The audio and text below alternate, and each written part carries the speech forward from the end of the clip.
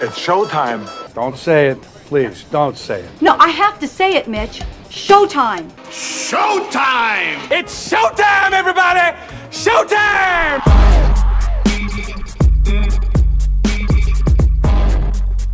Hello, everyone. Welcome back to the Showtime Movie Podcast. I'm Show, as always, and thank you for listening. This is episode 29 now, so we're really chugging right along in terms of episodes. I have some housekeeping stuff to discuss, but we'll get to it at the end of the episode, as we always do. Some more TIFF news. TIFF is coming. TIFF is only a few weeks away. I'm so excited. I can't wait.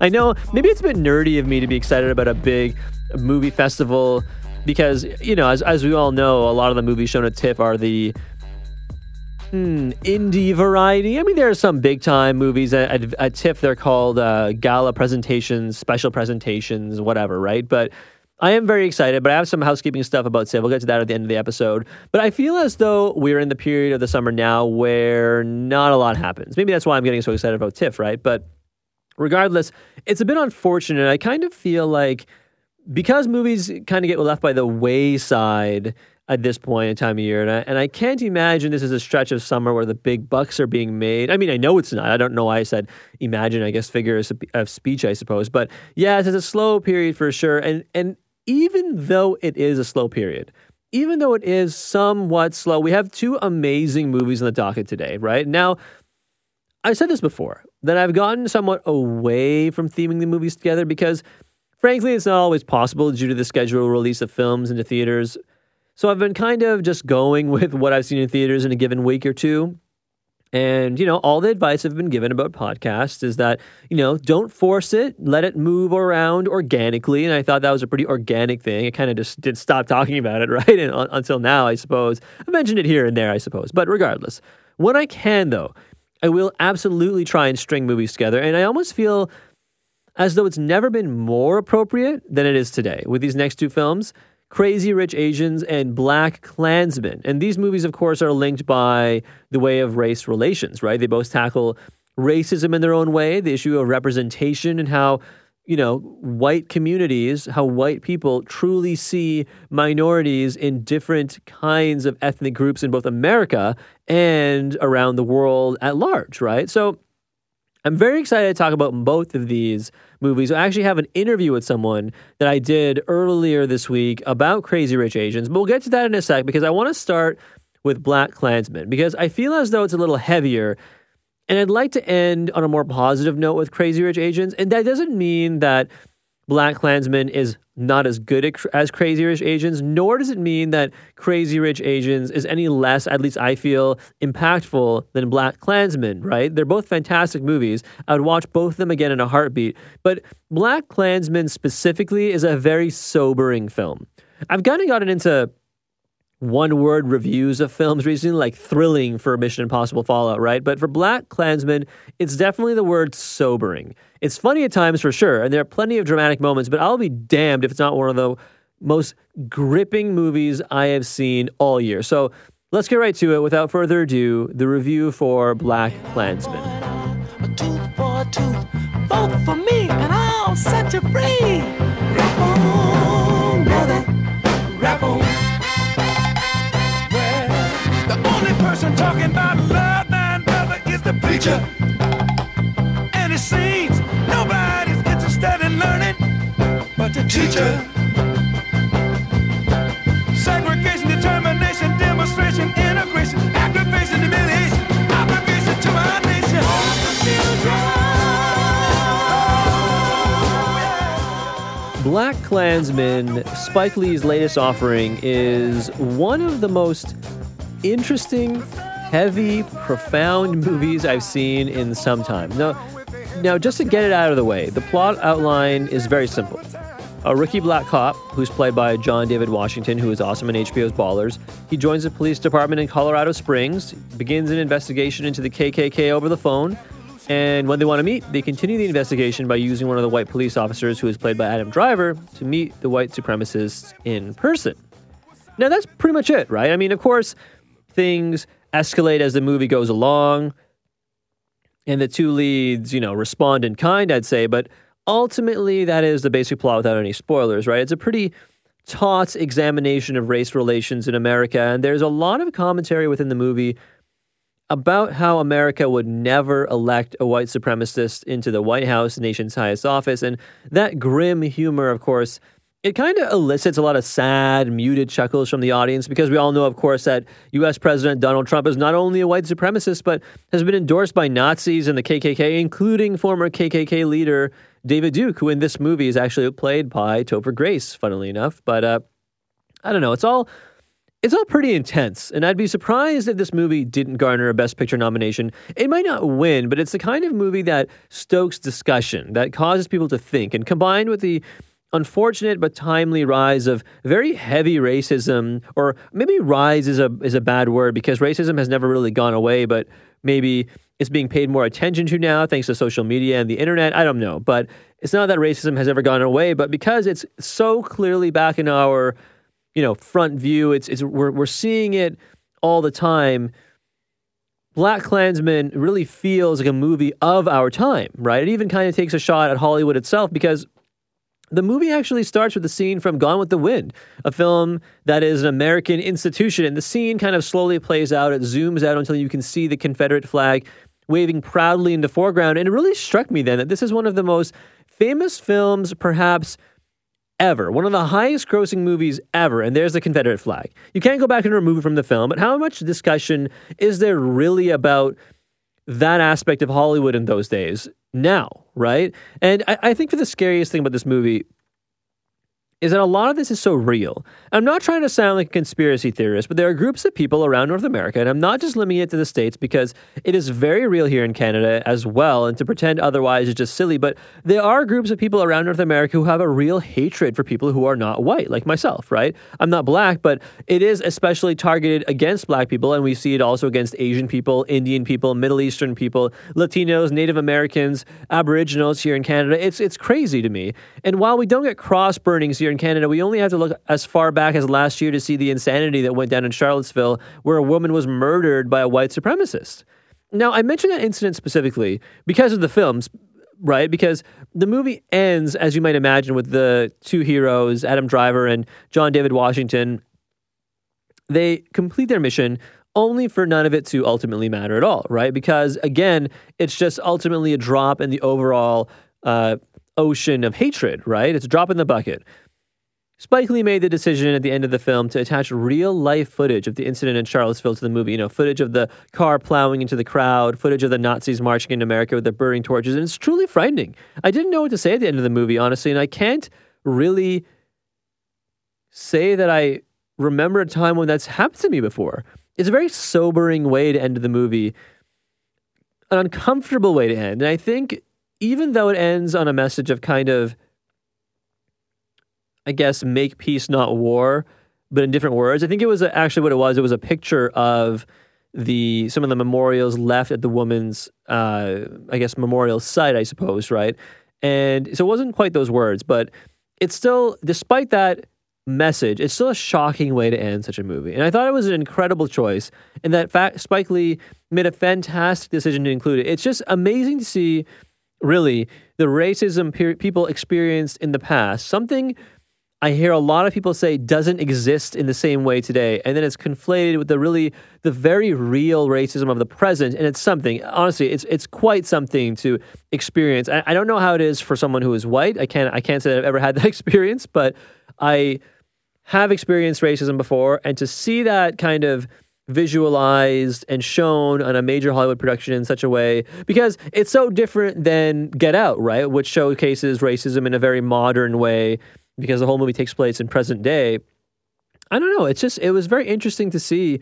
And of course, Jordan Peele, who is the director of Get Out, actually is a producer of this movie, which is kind of interesting to think. So he'll be promoting it, I'm sure, as well. But in terms of the characters of the film, okay, it actually ends with Ron Stallworth, who is John David Washington's character, walking out of the police station. He decides to make an end of it, move on with his life versus staying in a job that doesn't affect real change. But then at the end, he decides to go back in after all. And I liked that because it showed the character of Ron. It showed someone who doesn't give up. And I think it lends a hopeful quality to the movie that maybe you and I can all truly affect change if we don't give up. Because wouldn't that be the worst thing? giving up in the face of racism and adversity like that. And I think that's the message I choose to take away from it. But of course, there are many messages you can take away from this movie, including, fight the power, right? And I think that's completely valid as well. And I mentioned John David Washington, Adam Driver, Topher Grace. They're all great, no doubt. There's Laura Harrier, who you all might remember from Spider-Man Homecoming. There's Corey Hawkins, who has been in a number of different movies. I think he was in Straight Outta Compton. He was in that 24 reboot on TV. He plays this young kind of firebrand, right? And he delivers this magnetic speech about Black power and Black oppression. And I think his speech might be my favorite part of the whole movie, but I don't think it's a stretch to say that the real star of this film is actually Spike Lee himself. He hadn't made such a movie in a pretty long time, it feels, and he's back to doing the provocative films he has always done. I mean, you remember Malcolm X with Denzel Washington, who coincidentally is John David Washington's father, but this movie is just as powerful, albeit in a different way. And it's remarkable to see. I'm so excited to see what he continues to follow up with, because for a long time it felt as though Spike Lee was known for more stalking the sidelines of New York Knicks games versus being a filmmaker whose films people wanted to interact with in such a visceral way. And there's not a knock against Spike Lee, right? Because every filmmaker has peaks and valleys. And you guys remember I mentioned the Gone with the Wind part of the film earlier in the review, and I'd also mentioned last week at the end of the podcast Rembert Brown's piece for Time Magazine. And I was rereading Brown's article after I saw the movie, and it really made me think, not just about the film, but about Spike Lee himself. And I'm just going to read you guys a snippet of this awesome piece of journalism, okay? So here goes. Like so many things in the film, the parallels between the 1970s and now are stinging. That propagandist's line registers because it's a sentiment that is felt today by so many, even those who aren't outright racists. It's the line I consider as I watch Lee bark loudly about Trump, who he continues to refer to as Agent Orange, being a direct response to having 8 years of a black president with an earshot of people who are just trying to enjoy their vacation without having to think about all that. This brings me to another point, he continues. Let's stop telling lies and teaching young people bullshit. The United States of America's foundation is genocide of Native people and slavery. At this point, Lee is at his loudest. He laughs every time he brings up something obvious. That's the foundation, the very fiber, he says, standing up on the sidewalk with 3 men on their boat watching him. No people have been more patriotic than black folks, who shouldn't be. A man steps off his boat and interrupts our conversation. Are the Yankees done now? This is the 4th person to stop Lee during this hour on the beach. One was a white woman who shook his hand and said, I can never wash my hand, prompting him to uncomfortably reply, don't say that, prompting her to uncomfortably say, I'll wash it, good night, even though it was 12:35 p.m. The other 2 also wanted to talk about sports. People love to talk to Lee about New York City sports, a state he brought on himself by being a very public fan of his home baseball and basketball teams. These are the moments when the wall Lee has built against the okie doke shifts enough to be cordial. He entertains what must be a daily conversation with a stranger about the Knicks and the Yankees. Yet in times like this, his guard isn't down, but twice as high, because this is when others get too comfortable as conversations about his work take a backseat to sports. It's a reminder that much of white America is still terrified to engage with the work of Spike Lee, but would love to chat about courtside theatrics. Sticking to sports is one of the easy ways to sprint towards equality without dealing with our history. That's an awesome piece by Rembert Brown. You should go read it if you have not yet. But it's pretty powerful, even more so for me, I think, because I work in sports, and it's all very true. It's for all those reasons and more that I feel as though Spike Lee is the star of this film. And it's just so easy to say, oh, it's just another movie. It's just another movie. It's not going to make any real difference. And maybe it doesn't. Maybe it doesn't. But if it educates a few people, if it makes you uncomfortable, I think the movie has done its job, right? It's a powerful picture. It uses humor to disarm you. And then it really comes in for a body blow with the topic of race relations, both decades ago and today. So if you haven't seen it, I'll wrap up and just very simply say, go see it as soon as possible, because you will be better off for it. Another movie you'll enjoy, I think for different reasons, is Crazy Rich Asians. And it goes after issues of representation, tackles the blend of Asian American culture, and let me say Asian North American to include Canadians as well. And on top of all the race relation ideas, it's also a fantastic, funny, heartwarming movie. I mean, I read all 3 books, and it even surprised me with a few set pieces, I should say, that weren't in any of the 3 novels, which was really awesome. So let's get to the review of Crazy Rich Asians.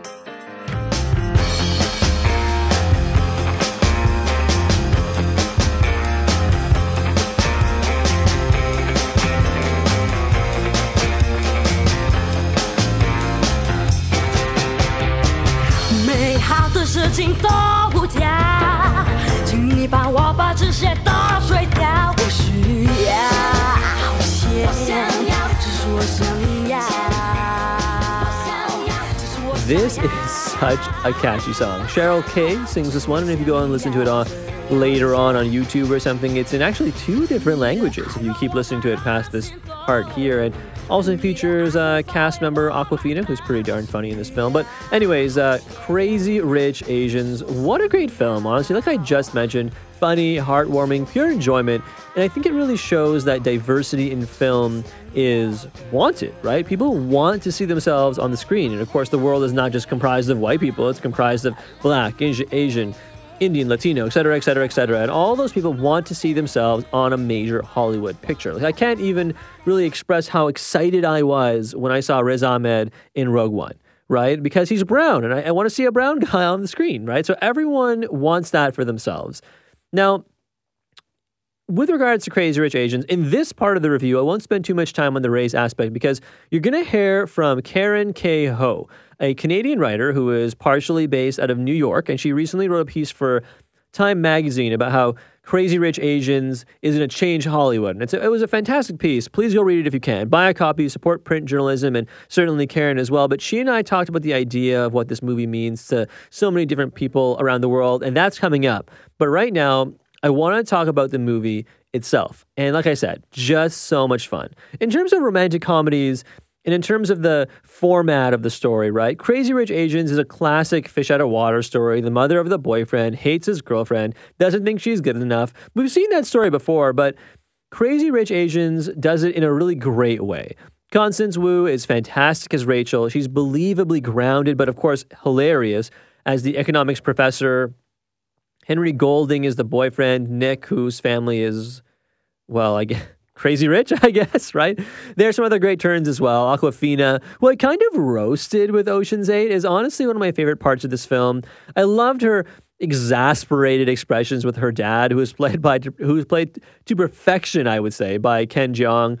And a lot of the rest of the supporting cast, such as Gemma Chan, who plays Nick's supermodel cousin Astrid, they're all great and amazingly cast as well. By the way, Gemma Chan's kind of storyline in this movie, it was kind of pared down, and I was a little disappointed because when I read the books, she was my favorite character. By far, Gemma Chan's character Astrid. Astrid is my favorite character in the novels, and I was really excited to see her character arc in this movie as well. And it was very much pared down, and I was disappointed. And let me just say that if you're getting ready to leave this movie, there's actually a mid-credits scene, an after-credits kind of Marvel-esque teaser in the middle of the credits, and it has all to do with Astrid and clearly they saved a huge part of her storyline for the next movie, which at this point, given how amazingly popular this movie is in terms of box office draw, there's obviously going to be a second one. I believe it's already been greenlit at this point. No one started writing, of course. John Chu, the director, is doing something else before he does the next movie. But regardless, Astrid's storyline, Fear Not show, and other Astrid lovers, it'll be intact for the next movie. But I say all those actors because, let's be real, there's one actor in this movie who's a true star, who is truly the best part of this film, and it's Michelle Yeoh. That woman is awesome. And of course, she was a Bond girl in Tomorrow Never Dies. Remember that awesome part of that movie where she rides backwards with Pierce Brosnan on the motorcycle, and then she makes him ride backwards? It's so cool. And of course, she was also one of the stars of Crouching Tiger, Hidden Dragon. She's just so awesome as Nick's mother, Eleanor, and you can see the care Eleanor has for her son, conflicting with that same son wanting to marry an American. She's easily my favorite individual actor of the movie, although the best scenes with her all are with Constance Wu and their clashes over Nick. Really fine work by the two women. As for the rest of the movie, there's some really great visual sequences that really kind of pound home the idea of, quote unquote, crazy rich Asians, right? The idea of living in opulence, for example. Like when Rachel meets her friend Paik Lin, Awkwafina's character, she sees the gaudy mansion her family lives in, right? Lined with gold everywhere. And it's all kind of tacky and kind of somewhat gross, right? Kind of the image you would expect from quote-unquote new rich people, right? But Nick's family is old money. And so when Rachel and Paik Lin head up to the family estate for the party, it's apparent just how much more rich they are, right? It's understated, right? They have personal guards, they have butlers. Hundreds of people are there. It's so extravagant, but it's also very elegant, like something you might have seen in Pride and Prejudice. And there's some other awesome sequences as well, right? Like when Nick and Rachel first arrive in Nick's native Singapore for the first time, where the movie mostly takes place, they're greeted by friends Colin and Araminta, and they're the characters for whom Nick is going. Nick is going to Singapore to attend his best friend's wedding, Colin, and he brings Rachel along to meet his family, so they get greeted at the airport. And they go get food at a local market, and honestly, my mouth was watering. It looked so devilishly good. I probably shouldn't have even started talking about it because I'm hungry, and now I'm even more hungry. So thanks for that, John Chu. Thanks. But I will say that the rest of the movies, maybe not the rest, but a lot of the movies' talking points do surround the idea of race and representation and what it all means to non-white people everywhere, certainly, but of course, Asian people, actors, your everyday person who goes to the movie theater and they see people like them, like I mentioned at the beginning of the review, up on a big Hollywood screen.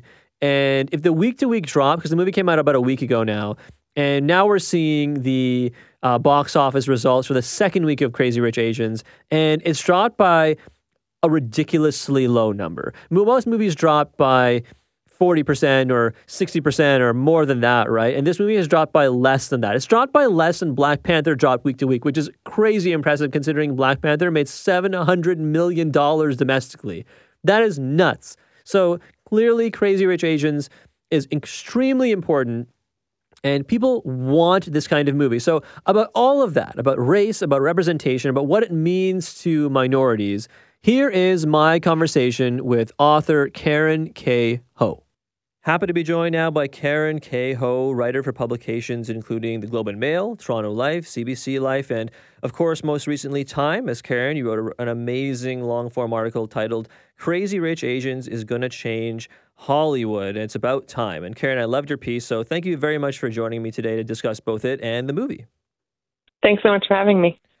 So Karen, Crazy Rich Asians is, of course, a really fun and engaging movie, and on top of that, is a huge step forward in terms of representation, in terms of setting the bar for more stories like this to be told going forward, don't you think? I think it is. It's really sad that it took this long and that there are a lot of people who needed to be in the right places and have the right kind of experience for them to get this opportunity. But the most important thing is now there's a huge discussion about what kinds of stories need to be told following this movie and not just its sequel. And, a wide variety of faces and economic backgrounds and, education levels and topics that are really not centered around money at all. I think that's the way that everybody sees it going forward. And now that everybody's having that conversation, it means that the work really needs to be done and those stories need to be greenlit. And I think we've already kind of seen a little bit of action on that front, at least in the week since the movie has come out. I think I saw writer Lillian Yu, who's a writer for NBC's Power List, her rom-com Singles Day got picked up by New Line. So that's pretty cool.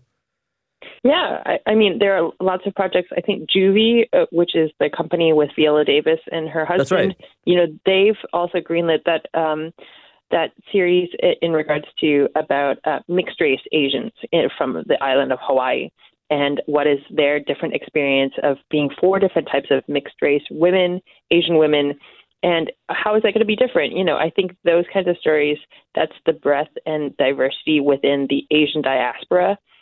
Both, in Asia itself and then in places like Canada. And I'm really interested to see what stories will be greenlit going forward and what are the opportunities around the world where people are saying this is the right time, there's clearly demand, and that means there's a real business case going forward to invest in these stories.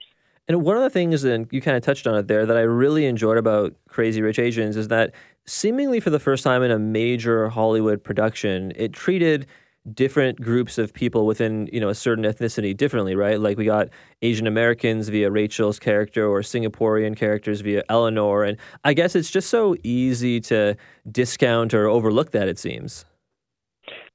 I think if you import movies from, say, India or China or Hong Kong, I mean, that kind of diversity was already sort of, you take it for granted. And but unless you know where to get those movies, or unless you grow up with that kind of media diet, it's really easy to grow up in Canada and the United States and feel like, where is this stuff? Where do I get it? And, I'm just used to seeing Friends reruns for the same, 12 hours on TBS again. And I think the thing that's really interesting is just we forget, even within like the Indian diaspora or the Chinese diaspora, how many differences there are in terms of, like I said, education, accents, body types, interests, the fact that you could just, some of those characters in Crazy Rich Asians on their own would be awful, but the fact that they're part of a huge ensemble means that they are not carrying the torch of being the Asian character alone. And I think that's really radical in a really sad kind of way, that, white actors and actresses really never have to have that burden right now. And I think I saw that you had retweeted an article from the New York Times, and the author wrote that we live in a, quote, an economy of narrative scarcity. And he went on to mention that, a measure of equality is the right to be mediocre and rewarded for it, as, of course, as we both know, many so-so movies or straight up awful movies with white people are get that kind of automatically, right? So I just wanted to get your thoughts on that as well. When I talked to Constance Wu, she quoted that author. His name is Viet Nguyen, and he is a Pulitzer Prize winner for fiction. And he talks a lot about narrative scarcity versus narrative plenitude. And this idea that within literature, within movies and television, and even in terms of the voices that we get to see as public intellectuals, there is such a limited window for who gets to be allowed those opportunities that there's a huge amount of responsibility and weight, an impossible burden placed upon them that I think is really unfair, in a way that, we've seen Canadian intellectuals say, they know that as white people, they only have to represent themselves. But if one brown person is on a panel on a show like a national news channel, they have to represent everyone who's not white. And that's really unfair. And I think it's really great to see that there's a discussion about how, as more and more people get these opportunities, that burden of responsibility will slowly lessen. But it's going to take real work and concerted efforts in order to change that. Otherwise, we're going to be in the same situation even 5 years from now. Exactly. And I think you kind of touched on it a little earlier as well. I think it's important to have these things, I've always felt at least, normalized. Like, for example, when I went to go see Crazy Rich Asians myself, I went with a friend of mine. She is Asian Canadian, and a few of her younger sisters who are in their early teens, they tagged along with us. And we were chatting after the movie, and I was chatting with her sisters, and they were so excited to see these Asian actors like Constance Wu, Michelle Yeoh, Gemma Chan, Awkwafina, etc. And it just got me thinking, it's probably an understatement almost to say how important this is for, younger generations to normalize seeing people like themselves on a screen as they get older. And I think the success of this film, and certainly other properties as well, have the potential to make that happen, I think, for younger Asian Canadians, Asian Americans all around the world. I think it's really important and deeply underestimated, especially by Hollywood executives, how much people are hungry to see themselves represented in stories, and the limited windows in which Asians, both Southeast and East Asians, really have to, they struggle to even, I profiled B.D. Wong, and the number of times he's played a doctor in a lab coat, across his career. That's, you don't see the breadth of possibilities in what you're able to do and how you're able to be represented on screen, just like how we get the trope of brown people are only terrorists or cab drivers or, all these stereotypes. And a movie in which has its own flaws, but allows people to be the hero, to be clumsy, and to have all the cliches in a romantic comedy, including a makeover scene, is just, everybody wants that escape right now. Summer, it's a weird time in summer. And you're right. I think it's really going to be interesting to see this younger generation and how that changes their view of themselves. Whereas a lot of us had to wait much later in life to get that experience on screen. And I think we kind of experienced that to a similar degree, in a sense, when Black Panther came out earlier this year, right? And I mean, I'm not Asian. My family is South American. And I think if you go back a little farther, my great-great-great-grandparents are from India. But regardless, as a minority, I still feel a sense of connection to movies like Crazy Rich Asians, like Black Panther, like Get Out, and certainly other films as well. And Karen, I think the success of these movies has shown that I'm certainly not alone in feeling that way. I mean, I think it's also not just, it's across different genres, romantic comedies, action films, family films like Coco. I mean, Coco has made enormous amounts of money. And, a lot of people have visited Mexico. A lot of people have an affinity for Mexican culture. But to have that experience of a film explaining the relationship, the importance of family in Mexican families and what you will do in order to protect your family, I think is so important. And then also it was beautiful, right? It was very respectful in presenting culture and educating people about aspects of Mexican culture around the world. And that will have a legacy far beyond when it was in theaters.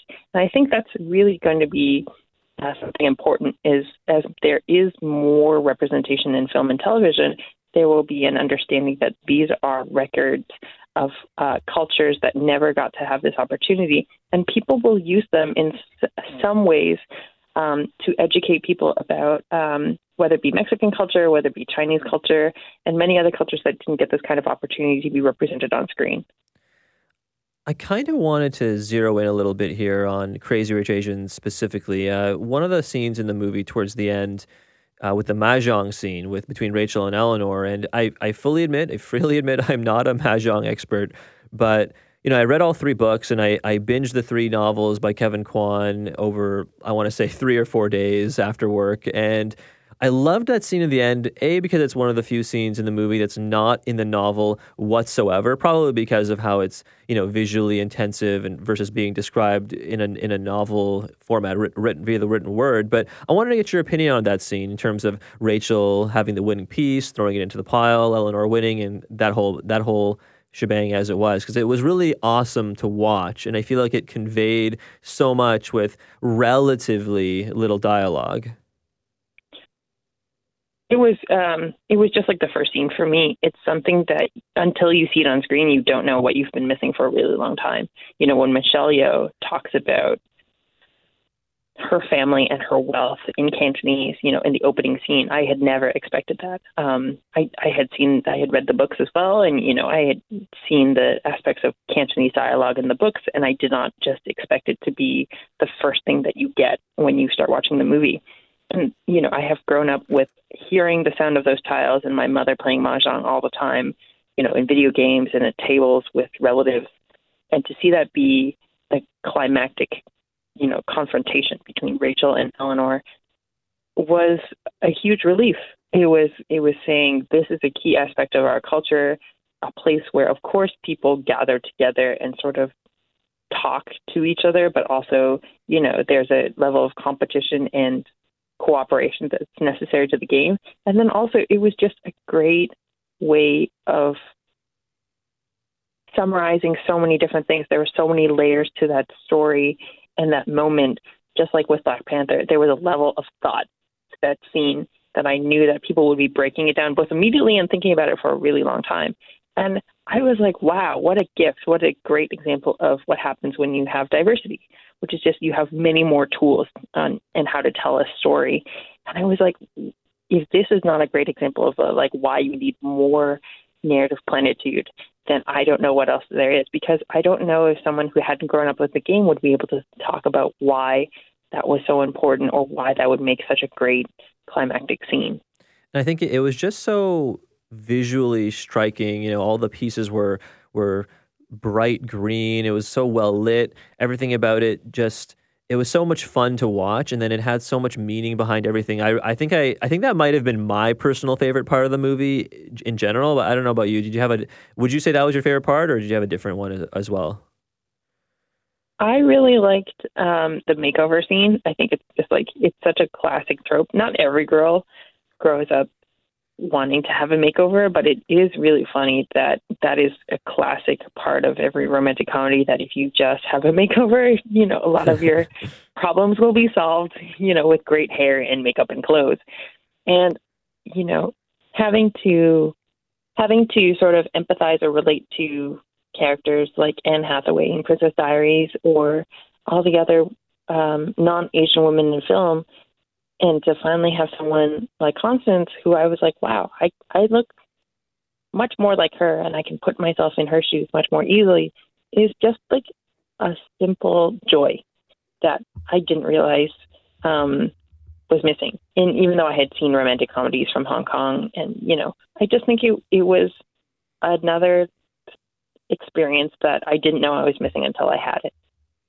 Yeah, no, I think the Crazy Rich Asians it's so easy to say, okay, it's another Hollywood rom-com, but the truth is it's a lot more than that, and I think that's what you and I have been talking about, but it's nice to see people who perhaps don't really think about that or don't have to think about that on a general basis come to terms with that and are confronted by it, or are get to see it firsthand. And I think that's a really interesting aspect of this movie. I'm talking with Karen Kehoe, writer for publications including the Globe and Mail, Toronto Life, CBC Life. And Karen, before I let you go, I wanted to ask you one last thing. And this actually has nothing to do with Crazy Rich Asians. I actually recently read your piece about journalism school when you were in an undergrad, and I believe also when you were in Columbia, I believe, right?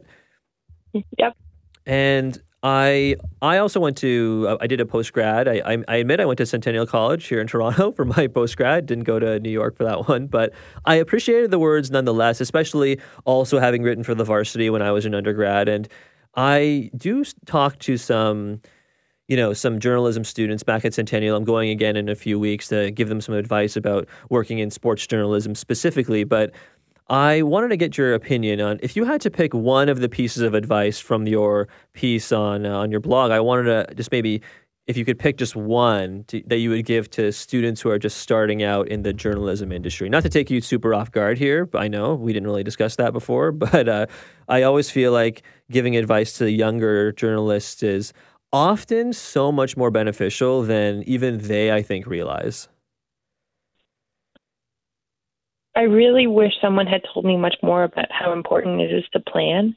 I only discovered Google Calendar in graduate school at the age of 29. Oh man, me too. I also went to Centennial actually as part of the joint program with the University of Toronto Scarborough. Oh, cool. And so my professors were from there, and I think it was planning is a really important thing, and preparation is really important, and also because it summarizes so many different things, in terms of just anticipating what you need even before, and being ready for things like your phone possibly dying, or, making sure that you have the supplies that you need to record or capture a moment, and also doing things like making sure that I even write in my notebook sometimes, like listen, like plan to listen much more than you talk, or not just focus on the questions that you have prepared.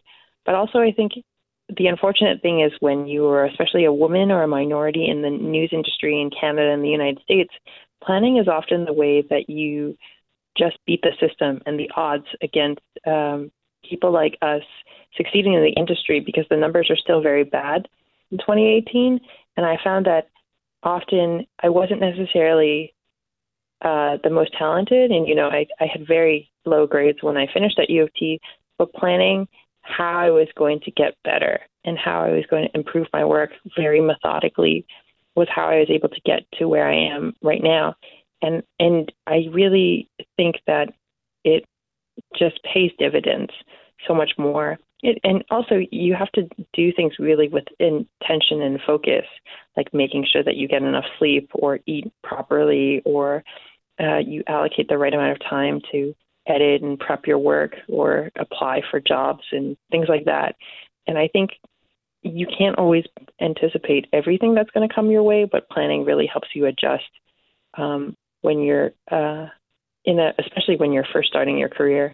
And I really wish someone had told me about that when I first started, because I think my life would have been very different if I had done that. But I'm really grateful for having gone to Centennial, I think that I had great professors there, and I still think about a lot of their advice in the work that I do now. Yeah, the staff at Centennial are definitely really great. I will definitely pass along your words to them when I go, if that's okay with you. Sure. Yeah, awesome. Well, Karen, I appreciate you taking the time to talk to me today on the podcast, and I look forward to reading the rest of your work going forward. Thanks so much. Thanks again to Karen for taking time out of her busy schedule to talk to me. I kind of threw her a curveball at the end there with the journalism question, but she's a pro. She took it in stride, and I look forward to talking to her again and, of course, reading her future pieces, and you guys should too. And I do hope you all go see these movies because they're both just so good. They're so different, but also not different, right? They both tackle issues of race, but in very different ways. It's just so hard to explain these race issues sometimes because you're conditioned by racism itself to think that as a minority, you don't matter, right? That whiteness is the ideal, that you can't get any better because the white people there are already in place. And the truth is, they're not any better or worse. If you're a minority, you're just as good as anyone else, skin color aside. But even so, those movies are important in terms of raising these issues, right? Black Klansman in terms of showing how racism has not truly changed all that much from the 70s to today. It's still an issue that's so pervasive in North America and elsewhere, Europe and everywhere else. And Crazy Rich Asians in showing that it's important to have diverse narratives in Hollywood because not only are they entertaining, but they also make oodles and oodles of money. So studios are clearly going to start taking note after Black Panther and Crazy Rich Asians have had so much success. And maybe we'll even see Crazy Rich Asians get a bit of some Oscar attention after the Best Popular Oscar change, right? We still don't know what the criteria are, but if it is in terms of cultural impact and money and so on, I got to imagine Black Panther and Crazy Rich Asians will be nominated for that Oscar. I would hope at least, right? But anyways, I kind of teased the TIFF stuff at the beginning of the movie, beginning of the episode. So I'm pleased to say now I will be officially going to TIFF in a few weeks as a member of the press. I'll be going with a 3-day pass, so not for the whole festival certainly, but it's a good start, and I hope to build on it in the years to come. But I'll be able to see First Man, Widows, The Sisters Brothers, The Lie, and a few others at the press and industry screenings, which is pretty cool. So keep an eye or ear, I guess, out for the bonus episodes of TIFF content, because they are a-coming. But for now, that is it from me. This has been the Showtime Movie Podcast, episode 29. My name is Show. Thank you for listening, and as always, have a good night. So let me tell you like this. I'm who you're looking for, I'm the whiz. You ain't never seen another like this. There ain't no one to do what I did. There ain't no one to do it like I changed the game, I changed your whole life. I'm irreplaceable, that's no lie. Been talking on the grade, I'm so high. Yeah, stamina. Hit a quick pose for the camera. While you're sitting down,